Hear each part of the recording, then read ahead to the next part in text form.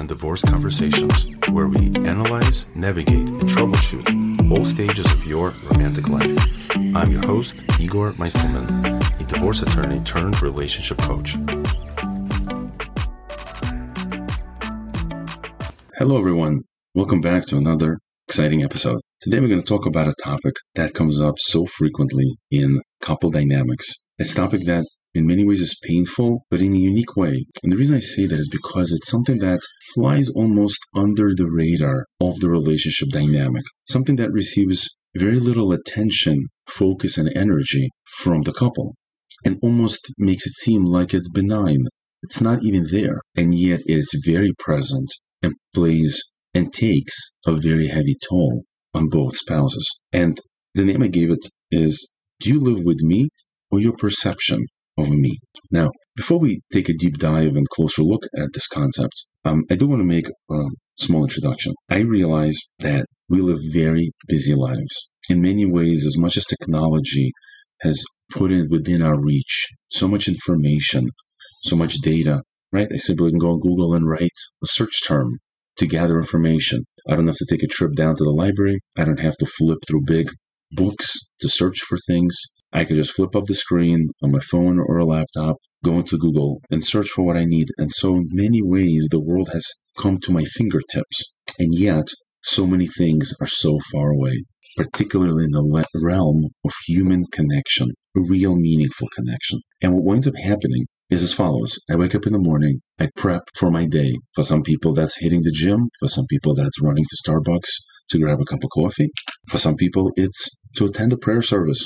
But whatever it may be, it will begin your day, and then we'll be off to usually a commute that will swallow up a significant part of my life, 30 minutes to an hour each way. I would say that's pretty significant. That's 10 hours a week. And then I'll come home, I'll spend a few minutes with my children, with my spouse, and then whatever remaining fumes of energy that are left in me wind up being the only energy that's dedicated to my romantic relationship. And yet, that is precisely where our deepest desires and passions in our lives are craving experience and expression. That is precisely where we are seeking the most meaningful connection. And yet, we go to work, we come home, and we pat ourselves on the back and we say, job well done. You earned a living for your family. You've earned luxury for your family. And we give ourselves these invisible pats on our back, almost as if to say to ourselves, you're doing good, and therefore the relationship is doing good. The problem is there isn't waiting, there isn't pausing to make space to hear what the relationship might respond back. And perhaps the response might be surprising and not in a good way. And so I'd like to take a closer look and see what our lives really like and what our lives really like for our spouses. You know, those people who also walk around the house, occupying same space we do, but those people for whom we leave very little energy and very little curiosity as to what life is like in their world. What would it be like to walk in the shoes of my spouse? And as I frequently like to do, I want to lean a little bit on the Jewish sources, because here I feel they're so apropos and will really accent the point that I want to make. See, the word knowledge in English could be just limited to information you gather, but in the Hebrew language, there are actually 3 words for knowledge, and each one of them actually carries a different meaning. In Hebrew, there's a word called chachma, which means wisdom, but it really means information gathering, right? It's like imagine you opening a textbook and you wanted to learn a little bit of chemistry or math. When you're doing that, what's happening is you're processing data. You're taking in information. And that is one level of knowledge and intelligence. Then there's another level called bina, which is basically intuitive knowledge. It's when we're able to distinguish between different pieces of information. It's not just the journey of taking in data like a sponge and just processing information. It's also discerning, figuring out what do I keep, what do I discard, what data, what piece of data is valuable, and which information is not so worthwhile, and therefore could be gotten rid of. And finally, the third level of knowledge is something called das, integrated wisdom, integrated knowledge. It's when I combine my faculty of intelligence, gathering information, together with my intuitive knowledge. my emotional intelligence and intuition. And when these two forces come together, what a person can acquire is this highest level of integrated knowledge. And when we operate from that place, a place of integrated knowledge, what we're actually doing is we're not just probing for data, and we're not just trying to experience emotionally and intuitively the phenomena that's happening around us.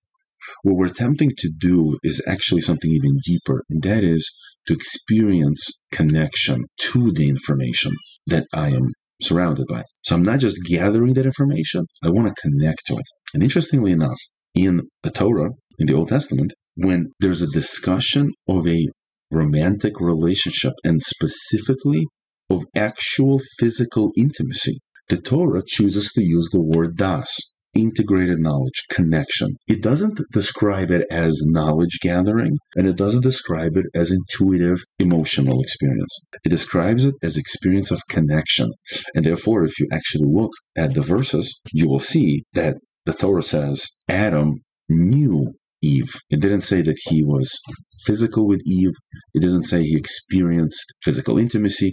It actually describes that act of physical intimacy as he knew her. And when the story continues and it discusses the relationship between Isaac and Rivka, it says that Isaac knew Rivka. It didn't say that he had intimacy with her, even though that's clearly understood from all the sources that we have describing why do the verses in the Torah have to say these phrases, interesting, enigmatic phrases. And when we come to this deeper place of understanding, we can then see that because for them, physical intimacy wasn't about reducing oneself to a state of being an animal and simply reproducing, simply trying to fulfill the surface command of being fruitful and multiply.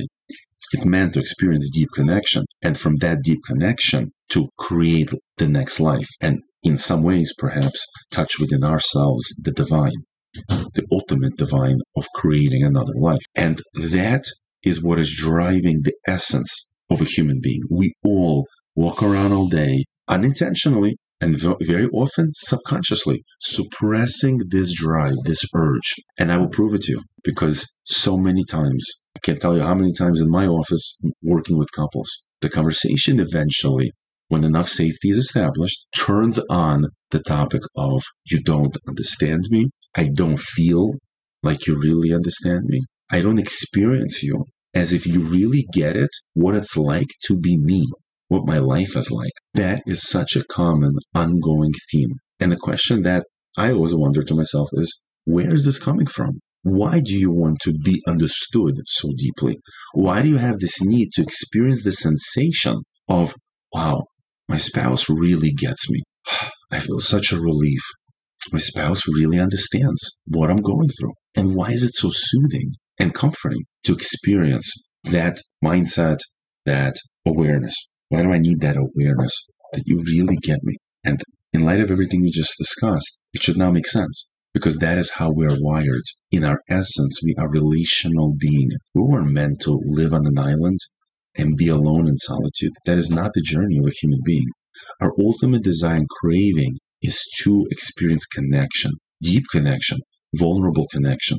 And that only could happen in the context of a romantic relationship. It's not something we could experience with our friends. It's not something we could experience with our mentors. It only takes place within the context of a romantic relationship, because that is the place where we're the most vulnerable, we're the most exposed, and therefore we feel this deep urge. It's almost activated as a result of experiencing a romantic relationship. And what comes to life is this craving to be close. And so when I take care of all the chores at home, and even though you're doing amazing at work, but when you come home and you don't acknowledge the work I've put in at home, I feel alone, I feel isolated, I feel rejected. And when I experience myself from that place, I don't want to give to you. I don't want to be intimate with you. I don't want to connect with you because you've only made me experience myself from a place of isolation and rejection. And by the way, vice versa. If there's a spouse who's working and the spouse is putting in all this effort and I come home and you aren't able to carve out space and time during which you acknowledge my efforts, you let me feel valuable and worthwhile in our relationship, then what I experience is disconnect, worthlessness, not valued. And so ultimately, what do I want to do? I want to just disconnect, go into my own cave, or worse, I want to find a place I could experience some level of connection. So I might run to my friends, I might run to alcohol or some other bad habit, but I need to find some way to validate my existence because I wasn't receiving it from you. Now, some of you may be wondering, well, Igor, you're describing some sort of a really needy state of existence. Almost strikes me as unhealthy, no? I know people wonder about this all the time. And I direct you to listen to a previous podcast that talks about where's that fine line between I'm just needy in this unhealthy way, this heavy weighing down on the world around me way.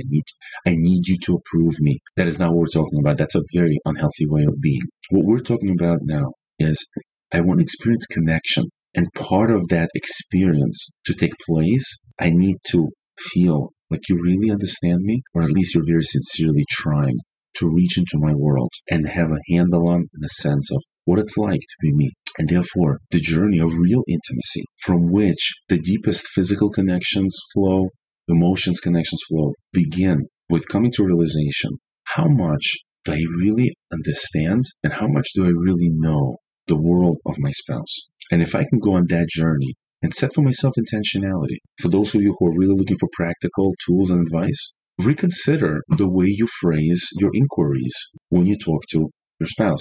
Dr. Gabor Tabe has this great line called compassionate inquiry. Make a compassionate inquiry.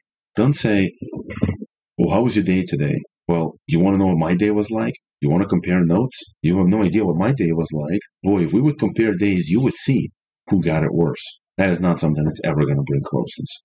What that will do is cause both people to only feel rejected, unwelcomed. The stories we tell ourselves is there is no safe space where I could be me, where I could be valued. And instead, consider showing up from a place of compassionate inquiry. Can you tell me, what was your day like? What was it like to be you today? And do not be surprised if the spouse says, wow, you really want to know? And the answer should, of course, be resounding, yes. Please share with me, could you? Could you please share with me, what was it like to be you? What was it like to wait on the line for an hour just to buy some things that you wanted to do to please me, to make our family happy? And can you tell me, what was it like for you to sit in that office meeting and listen to other people and follow up with more and more compassionate inquiries? And when you hear an answer, mirror and say, am I getting you? Is this what it's like to be you?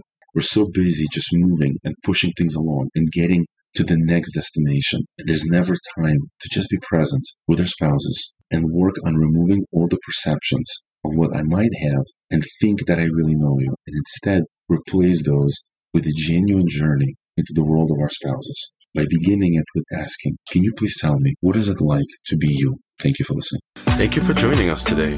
For questions, comments, topics you'd like to hear more about, or to try our 24-week relationship challenge, email us at relationshipreimagined@gmail.com.